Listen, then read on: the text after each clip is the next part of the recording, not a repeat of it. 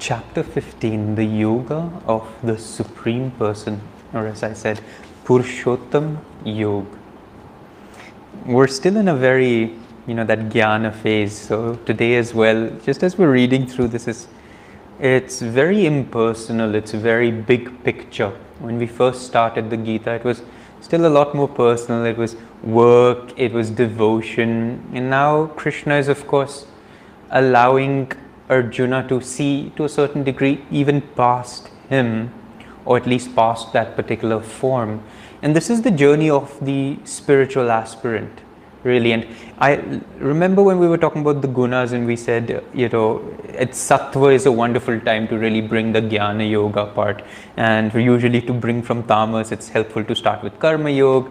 Then, when you're in rajas, let's do the bhakti yoga, because otherwise rajas can get really restless and scattered, and the bhakti will give it the direction of where do I want this energy to go. And then comes jnana, and interestingly, that's how the Gita has also been directed. We start out and Krishna is just talking about action, and he's just talking about, do what you need to do, get in there, be active in this world, fight that battle, don't just sit on the sidelines. And then, of course, he brings it in and just love me and worship me, and about self-offering more and more, about how to give yourself. And now he's really coming into that jnana. And it's just really helpful to see, even if you have a bent more towards an intellectual understanding of the spiritual path, try not to fully see the entirety of the spiritual path through that prism.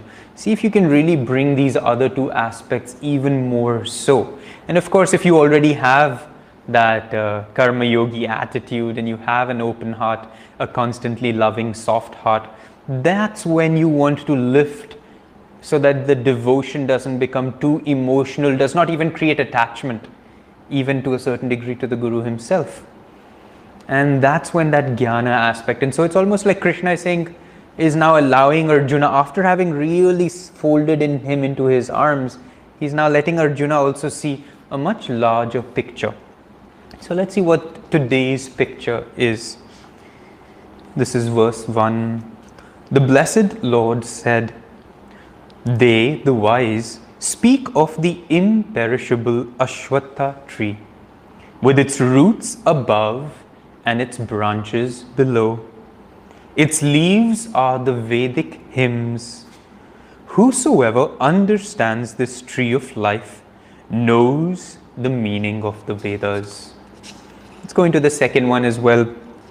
Its branches extend below and above, nurtured by the gunas. Its buds are the sense objects. Small roots extend also downward into the world of men, impelling man to action. So Krishna is starting with this really vivid, very beautiful image. It's a visualization, and all of us need to really tune into it. He's talking about a tree. It's an inverted tree. It's called the Ashvatta tree. In a previous chapter, I don't know if you remember, where Krishna says, "Among trees, I am Ashvatta." And we talked about Ashvatta is the people tree, which is, of course, a very sacred tree. Its scientific name is also Ficus religiosa. So even in the ficus family, it's the religious ficus, very pious ficus. And it is under the Ashvatta tree, also known in this context, the Bodhi tree, that Buddha attained his enlightenment. So it has a very deep-rooted kind of connection to the esoteric aspect of the spiritual path. Now, Krishna, of course, is flipping the imagery a little bit, and he's saying this is not just a regular tree, it's upside down. So when we visualize an upside down tree, what are we seeing? The roots are up, the trunk goes down, and then the branches are spreading outward and, of course, downward away from the roots, as branches tend to do. Now, what is this tree? It is, of course, the human nervous system. Not just the physical nervous system, but more appropriately, the astral nervous system, the nadis. And what's happening here? You've got the roots, and Krishna says the roots are above. So, of course, our roots are what? Is the Sahasrara. Our roots are our brain on a physical is the concept of the roots. Roots are about where the tree receives its nourishment from. It is the source of life for the tree. If the tree doesn't have any roots, well, there is no tree. So we've got our roots, and they're up here, and they're connected to this vast infinite network of being, and that's where we're drawing our life force from, our power from. That is the source of our nourishment. However, that tree, that nourishment enters into our spine, which is our trunk, and then what it does is it spreads outward. And these are the branches, and our nervous system branches out into our entire body. And Krishna says, its leaves are the Vedic hymns. And in the second verse he says, its buds are the sense objects. So like our nervous system, what happens when this life force, this energy goes out into the body? It enlivens the body, and it allows us to receive sensory input from the world. It was interesting to see the leaves are the Vedic hymns. And on one level it sounds like, this must be something really, deeply spiritual. But what are the Vedic hymns particularly? What are the Vedas? Veda just Ved means knowledge. But what do the Vedas really give us knowledge of? The Vedas are giving us knowledge of essentially the world. Not the physical world alone, but it talks about how to commune with the astral world. It talks about the causal world as well. And it talks about our relationship with the world. It talks about those rituals that will allow us to lead a fulfilled life. That's what knowledge is of this world. How can you lead a completely fulfilled life? And so the leaves are the byproducts. When the energy goes out, when we say a tree is in bloom, it has leaves, it's alive. It means that the energy is flowing freely, all parts of the tree are receiving adequate energy. So the tree is leading a fulfilled, full, abundant life. And to a certain degree, that's kind of what we're trying to do here, isn't it? We're trying to lead an abundant life. We want as many trees, we want as many leaves as is possible. And the buds, Krishna says, are like the sense objects. And they bloom every time. The more we kind of get involved in this world, the more energy we give to these buds, and the more numerous these leaves become, the more numerous these flowers become, and so on and so forth. However, Krishna has two other aspects that he's talking about. He says these branches extend below and above, nurtured by the gunas. So again, we have to keep that image. You've got the roots, you've got your trunk, which is the spine, you've got your branches, which is the chakras really, from where the nervous system begins to expand and extend outward. And of course, the branches that go downward are the tamasic branches. They are the furthest away from the source, the furthest away from your nourishment. So if our nourishment becomes less, these branches are the ones that will start withering the most. When our relationship with God, with the source, is not true, is not full, then what are the branches of our life that will wither? It will be the tamasic, where we'll go into lifelessness, all the things that Krishna talked about, dullness, stupidity, ignorance. And of course, there are also branches in this particular case that grow upward. These are the sattva branches. They're not the roots, they're not the source themselves, but they're the closest to the source. And of course, they manifest themselves as our higher centers, as our higher chakras. More energy we keep here, the more our branches are upward. In addition to that, in this imagery, Krishna talks about small roots extend also downward into the world of men, impelling man to action. Now, if you've seen a peepal tree, and a better cousin of the peepal tree, also of the ficus family, is of course the banyan tree. And in the banyan tree, you really see those roots that come down. I mean, that's the most amazing part of a banyan tree, isn't it? That it has these hanging roots, but also peepal tree does. It has them a little less. And so Krishna also says very sweetly, he's like, small roots, not the big roots of the banyan tree, but small root extend also downward. And so what are these roots that extend downward? As we get involved in the world, we start also sending roots into the world.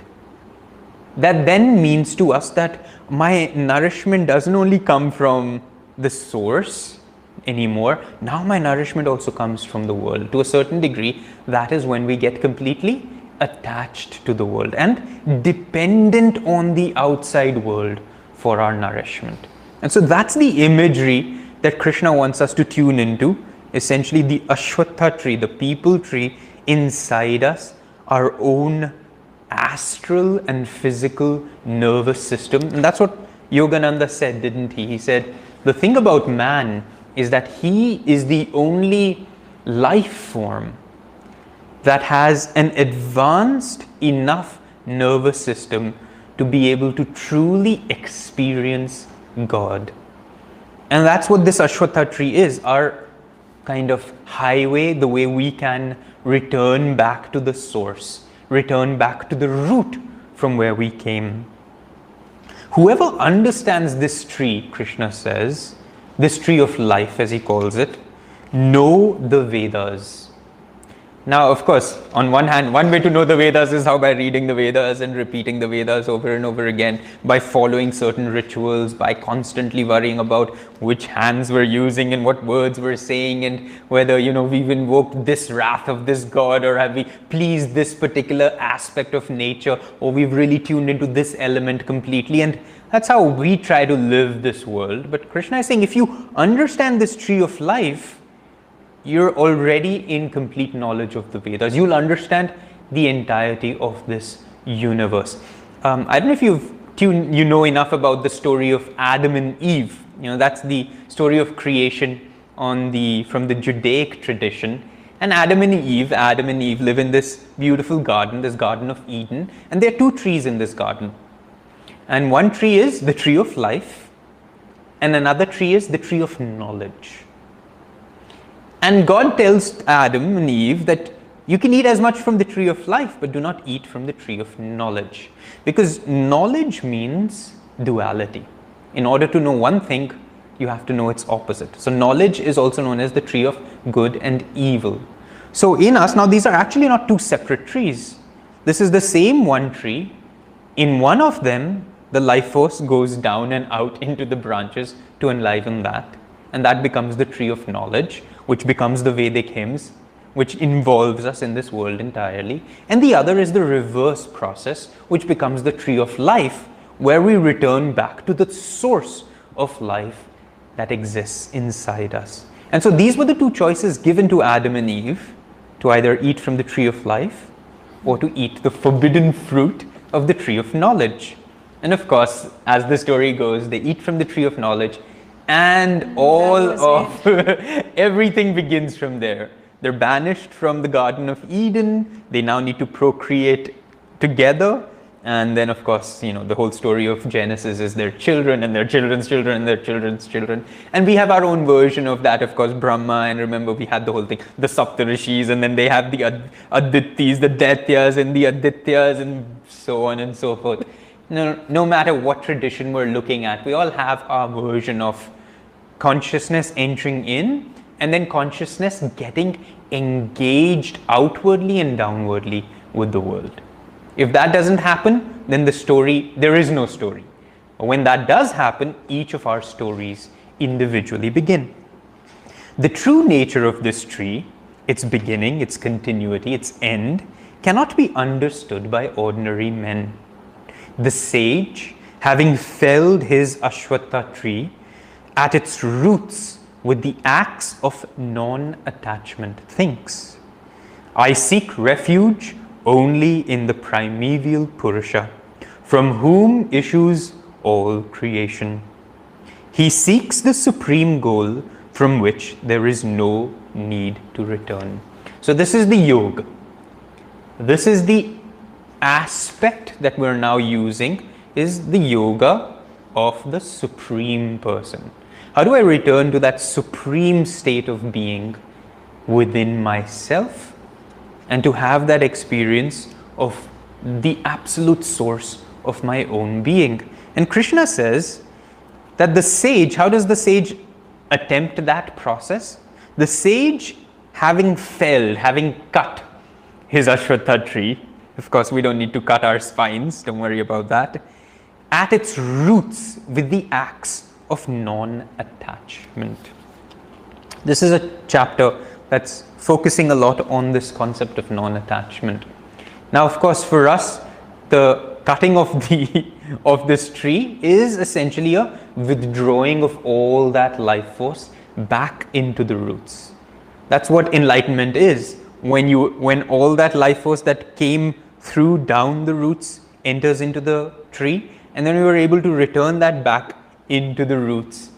That's when the Sahasrara, the 1,000-petal lotus, those millions of rays that are going out into infinity become completely awakened. Now, non-attachment is an interesting thing. It's a very difficult practice, to tell you the truth. It so easily disguises itself, and we've talked about this before, as indifference and complacency. And this is something we really need to be aware of.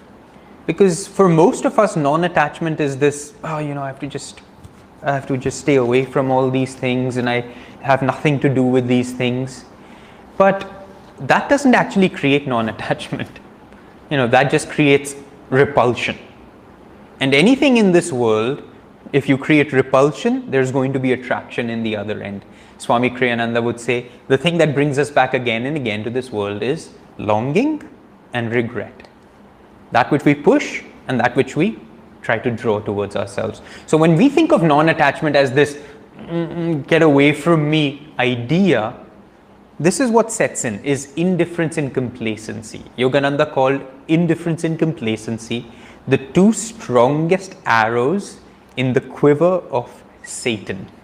Because it's strong not because we have a natural tendency towards, putting out less energy, but it's strong because it masquerades itself as a spiritual quality.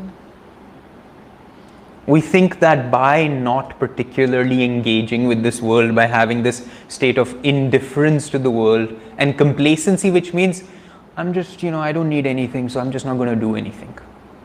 I don't care enough about this, I don't care enough about that, so I'm just not going to put out any energy because I'm so non-attached to these things.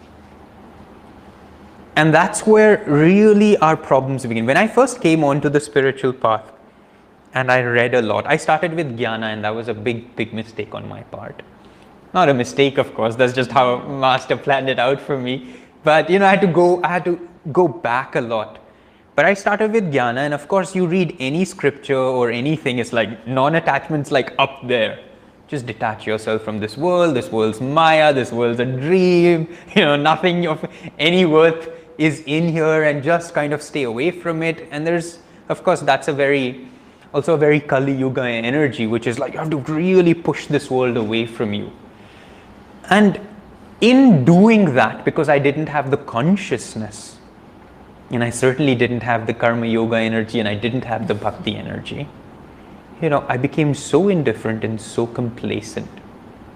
I just thought that it meant I didn't have to put out any energy. It meant that I could treat anyone however I wanted to, and it doesn't matter because, they're just Maya. What difference does it make? Because in fact, I don't want to treat them too well, because then I might just, get attached to them. So I better, in fact, treat them a little harshly just to be on the safe side. Or if nothing else, let me just shut them out of my life. And I'm not talking about just people. I'm talking about my own perceptions. I'm talking about everything. In fact, being non-attached to your own personality and to the way you perceive the world, and in the way you express yourself. That's in fact really hard. Things, objects, people, somewhere or the other, life will keep, bringing them back until you get it. But your own self, that's the hard thing, to be completely non-attached. And thinking about non-attachment from that perspective, this kind of thought came to me of, say you're really hungry, right? And we say, but I'm non-attached, I'm just not going to eat this food. But you're still hungry. And so you're still thinking about food, or, I mean, any of us who fasted, we know. By the way, all your examples are always with food. About food? Yeah, I don't know why, I'm so sorry. Narayani knows that I love food, so it's like maybe that's what I'm like trying to get away from. Or whether cooking a meal, or which I've never cooked. So at least I can talk about that. It's so sweet, like food's there. Like right there in my head, like spiritual path, food. They must have a very close relationship. Anyway, sorry about that. No. So, if we just kind of abstain from eating, that doesn't make us fulfilled, does it? I mean, I'm still hungry and I'm still thinking about food. I mean, I can keep pushing it away. It's great for willpower. But at some point or the other, I'm going to have to eat. And then when I eat, how am I going to eat? Ravenously. You know, I mean, we just have a friend of ours who's joined, Bara, Kiel and Shamini. Hopefully you'll meet them at some point. So when we were young monks, Bara and I, we would fast together every Thursday. And we would wait till midnight, 12 o'clock. We'd stay awake, we'd have food ready, It was just ki bara bachte. He was like, and that was the worst meals because you couldn't enjoy it. You didn't really do anything. Because we were hungry and we were craving that food. So in the whole day, we pretended that we were non-attached and look at us, we don't need to eat. But inwardly, all we could think of back then was, when is that 12 o'clock going to come? Or when is sometimes, if we were strong enough, we waited till breakfast in the morning. But think of the other way. What if you've eaten enough food? And now you cannot eat anymore. And somebody says, no, here, eat more. What will you say? I'm full. At that time, you will not think of food anymore. You'll never wonder, what have I missed? Oh no, now new dishes are coming, if only I had. Once you're full, that's it. No energy needs to go out in perpetuity to constantly stay with that thought. And this is something that we need to tune into. Our non-attachment isn't about pushing things away. It is filling ourselves with something else. And in this particular case, of course, it's filling ourselves with God. And in filling ourselves with God, we have to naturally include everybody else in that process. We have to include God in all forms. But first and foremost, especially through meditation, thank God when I came onto the path and found this path and found a meditative technique and learned how to actually withdraw your life force, which is the true, yogic way of detaching from this world. And when you do that and you rest in yourself and you're filled in that moment, when temporarily in meditation, what we're doing is essentially cutting that tree, because we withdraw our energy and at least try to hold it as high as we can, if nothing else at the point between the eyebrows. And when you rest in that state and you're as close to the roots as you're ever going to be, that's when you know, this is the state that I've been seeking throughout. And when you fill yourself enough with this state, then it doesn't so much matter what's going on around the world and outside in the world. And so really tune into non-attachment from this perspective. Not so much as starving myself, as filling myself with something far more nourishing than food. Those reach the eternal goal who crave no human honor, who, having severed the bonds of attachment, are free from infatuation, who are untouched by the pairs of opposites such as pleasure and pain, and who are established in the self within. How many times has Krishna told us this? Don't, get into honor, praise or blame. Don't be untouched by pleasure and pain. Don't get involved with the pairs of opposites. Free from infatuation. I like that word, infatuation. It's more than desire. Infatuation suggests that we're almost, you can say, hypnotized. Once you're in the sway of infatuation, it's like there's no getting out of it. Sri Yukteswarji tells a story of when he was a young boy and he said he wanted a dog. And it was a stray dog. He said it was the ugliest dog. But he was infatuated with that dog. And he said, I cried and my parents would say, no, take this, really thoroughbred, take these really beautiful dogs. We'll give you anything you want. But why do you want that really dirty, ugly, probably disease-ridden stray dog? And Sri Yukteswar was adamant that that's the dog that he wanted. And he says later on, he says, because when you're infatuated with something, or when you have desire for something, it creates a halo of attractiveness around it. And then you're blinded now by that halo, and you see nothing else except that you want this desperately. And that's how we are with life. We don't really know whether things are actually going to be good for us or bad for us, or it'll really be what we're looking for. But we just want it so desperately. We're so infatuated by the multiple leaves that our tree is making, at the wonderful blooms, the flowers that are coming through. We're just so infatuated by that temporary fragrance that all else is lost in the process. And the only way to be able to loosen that infatuation is really through non-attachment. That's the Jnana Yogi way. Perfect discrimination of what is it that I'm truly looking for. There's a Zen story as well, you probably heard about it, about the monk and his horse.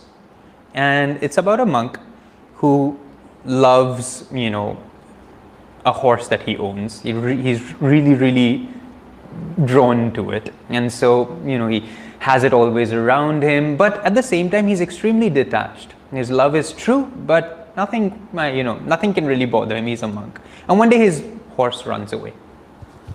And everybody's like, oh no, we knew that this was your favorite horse and it's run away and it's so bad. I hope you're okay.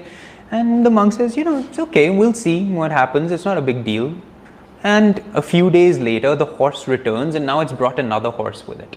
And this is, another beautiful horse, a wild horse. And now people are so excited. It's like, oh my goodness, isn't it amazing that your horse ran away? Because now it's brought another horse. Isn't this great news? And the monk says, yeah, we'll see. And the monk has a disciple, a very close disciple of his. And one day the disciple is trying to tame this wild horse and riding this horse. And, in the process, he falls off and he breaks his leg. And everybody again in the village is like, oh my goodness, it's so horrible. If only your horse had not run away and brought this other horse. Isn't it bad that, this boy, your closest disciple has now broken his leg?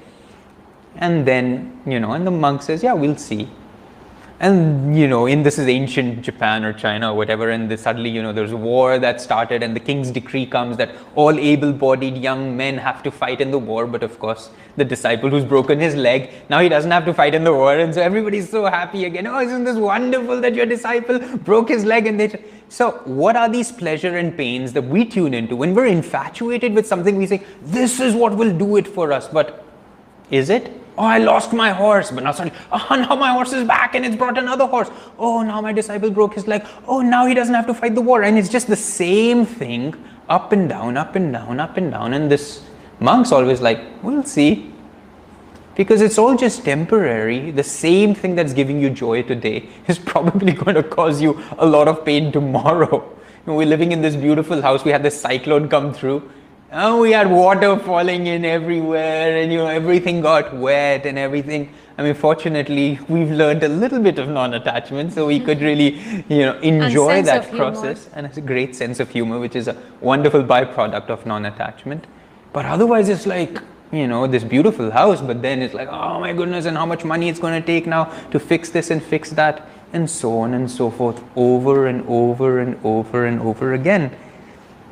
Where shines neither sun nor moon, nor the light of fire, there lies my abode. Those who reach it pass beyond birth and death. So of course here Krishna is talking esoterically. We talked about this before. Sun is the spiritual eye, moon is the ego, fire of course is the Manipur, which is our prana, which is the energy that enlivens us, or at least that we think this is where the energy really comes from. And Krishna is saying, where I live, that's beyond even the sun. And of course, because he's talking about the Sahasrara. But the Sahasrara is an abode beyond the material world. That is why in our yogic tradition, in the tradition of Kriya Yoga, we don't focus that much on the Sahasrara. We focus primarily on the Agya, on the Kuthastha, because this is the center that we're able to achieve and ascend into in the body. When a saint goes into a samadhi state where he has completely detached from creation and from the material world, only then he lives in the abode of the Sahasrara. That's when he enters into the samadhi state. But as long as our consciousness is still very much gripped and connected to this world, it is the Agya that is the highest center of awareness for us, and it is there that we place all our focus. So first we get to the sun before we can get to the abode beyond the sun, beyond the moon, which is the egoic center, and beyond the fire, which is our energy that we involve ourselves with in this world. An eternal part of myself, manifesting as a living soul in the world of humanity, attracts to itself the six senses, inclusive of mind, all of which rest in Prakriti. So Krishna is saying, when I enter into the jiva, into a body, I bring with me the mind and I bring with me the senses. So 6 in total, the 5 senses. Our senses are that which feeds us all our information, and the mind itself, which perceives everything that it is being fed. But Krishna is saying that each time I come, I attract to me these 6 senses. And then the very next stanza, he says, when the Lord as the jiva, when I as the soul, takes on a body, I take with him the mind and the senses. This means he's carrying with him again and again this mind and the senses. When he leaves the body, he takes with him and departs, even as a breeze wafts scents away from their dwelling in flowers. Because that's a beautiful image. Just as the breeze carries the scent away from the flower, similarly, every time I exit from the body, I take with me the mind and the senses, which means again and again I carry with me everything that I have perceived in this world, everything that I have created, my tendencies, my thoughts, my likes, my dislikes. I just bring them from lifetime after lifetime, over and over. And again, this is why detachment is so important. Otherwise, what happens is, we're just the same person lifetime after lifetime. Yogananda gives this really kind of not so inspiring reality check to us when he says, all of us think about our past lives and we wonder who we were. But he says, if you weren't really making spiritual progress, chances are that you're more or less exactly as you are right now. And he gave the example of when we go to sleep. He says, think of death purely as sleep. When I'll sleep tonight. When I wake up in the morning tomorrow, I'm not going to be a completely different Shurjo. I wasn't like yesterday I was a king and today I'm going to be a pauper, and then tomorrow when I wake up I'm going to be a dancer, and then day after tomorrow I'm going to wake up and I'm going to suddenly be a deep yogi. No, I'm just going to be Shurjo, and the changes that I carry with me, if I've made any change today, I carry that change with me tomorrow. If I make any change tomorrow, I carry that change with me day after. If I make no change, and in most cases, if I've burdened myself even more with judgments, hate, anger, desire, whatever it is, I carry that into my next day, and I carry that into my next day. And similarly, I carry that into my next life, and I carry that into my next life. And I don't change at all unless I really have practiced this vairagya, this complete non-attachment. And primarily, as I keep saying, non-attachment not just to the world, but to ourselves, to our own personalities, to how we see our particular, involvement in this world, not just the world itself. And Swami Kriyananda, for this, he recommends this really beautiful practice about throwing every night into the fire everything that has happened in the day.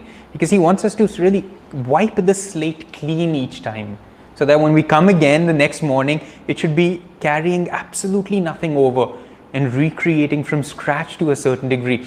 Everything's new, everything's fresh. Anaya Swami Asha tells, this beautiful sweet moment where when she used to be Swamiji's personal assistant, she said every time she would come the next day to work, she would see in Swami this kind of almost like he didn't know whether she's going to come or not, almost this sweet astonishment of, oh wow, you're wanting to work today again with me. And that's how he looked at every day, completely afresh. Because every night, he threw anything that that day carried. And he threw even into it that, Asha is my personal secretary, and therefore this is her duties, and this is how she will be. And so, of course, she's going to come tomorrow, and of course, she's going to fulfill everything that she wants, that I've asked of her. But no, the next day is like, oh wow, here you are again. Isn't that wonderful?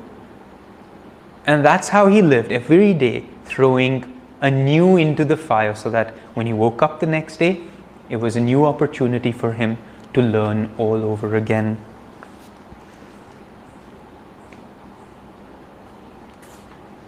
And then he says, thus he still possesses and enjoys the senses of sight, hearing, smell, taste, and touch, which means even in the astral world, we carry these 5 senses with us. They're much more heightened, they're much more refined, the astral experience is much more enjoyable, but we're still essentially the same person. Not so hemmed in with the body, not so attached to the physical realities of it, but the vrittis still exist. The chakras and the energy in our chakras are still exactly as they were when we were on earth. They haven't suddenly become better. They haven't suddenly become greater. They're just exactly who we were. And that's a scary thought, which means if every day, this is a thought too, a scary thought to end on, but a wake-up call for each of us. Every day, if you don't make true, real, perceptible spiritual progress, your life will just walk by. And we'll wake up in the next incarnation and we'll be exactly who we were. And this is something Krishna wants us to really think about. This is why Krishna is giving this information to Arjuna. I mean, he's not saying, think about this tree and visualize this tree. He's not interested in the tree. But he is interested in helping us realize how easily drawn we are to the world, how downward is our energy most of the time, where most of our thoughts live, how much hungry we are, even if we can pretend to be spiritual and non-involved, but how hungry we are still for the same little things, for recognition, for love, for being better than other people. It's just, no matter what we do, no matter how hard we try, inwardly those same vrittis are at work. Those same samskars we've brought over again and again. But if we don't make true spiritual progress daily, then we just carry the same thing again and again into each incarnation. And that's again a very important wake-up call. After Krishna has mollycoddled us a little bit with just saying how much he loves us, which he does, and saying how much it's okay for us to really, work dharmically in this world. Now he really wants Arjuna to say, but it's so much more than that. You have to really learn how to withdraw your life force. You have to really learn what that non-attachment means in the right way, where you're full of me, and therefore you cannot be filled anymore by the world. Very good, very nice. Well, let's see what can be said. What can be said?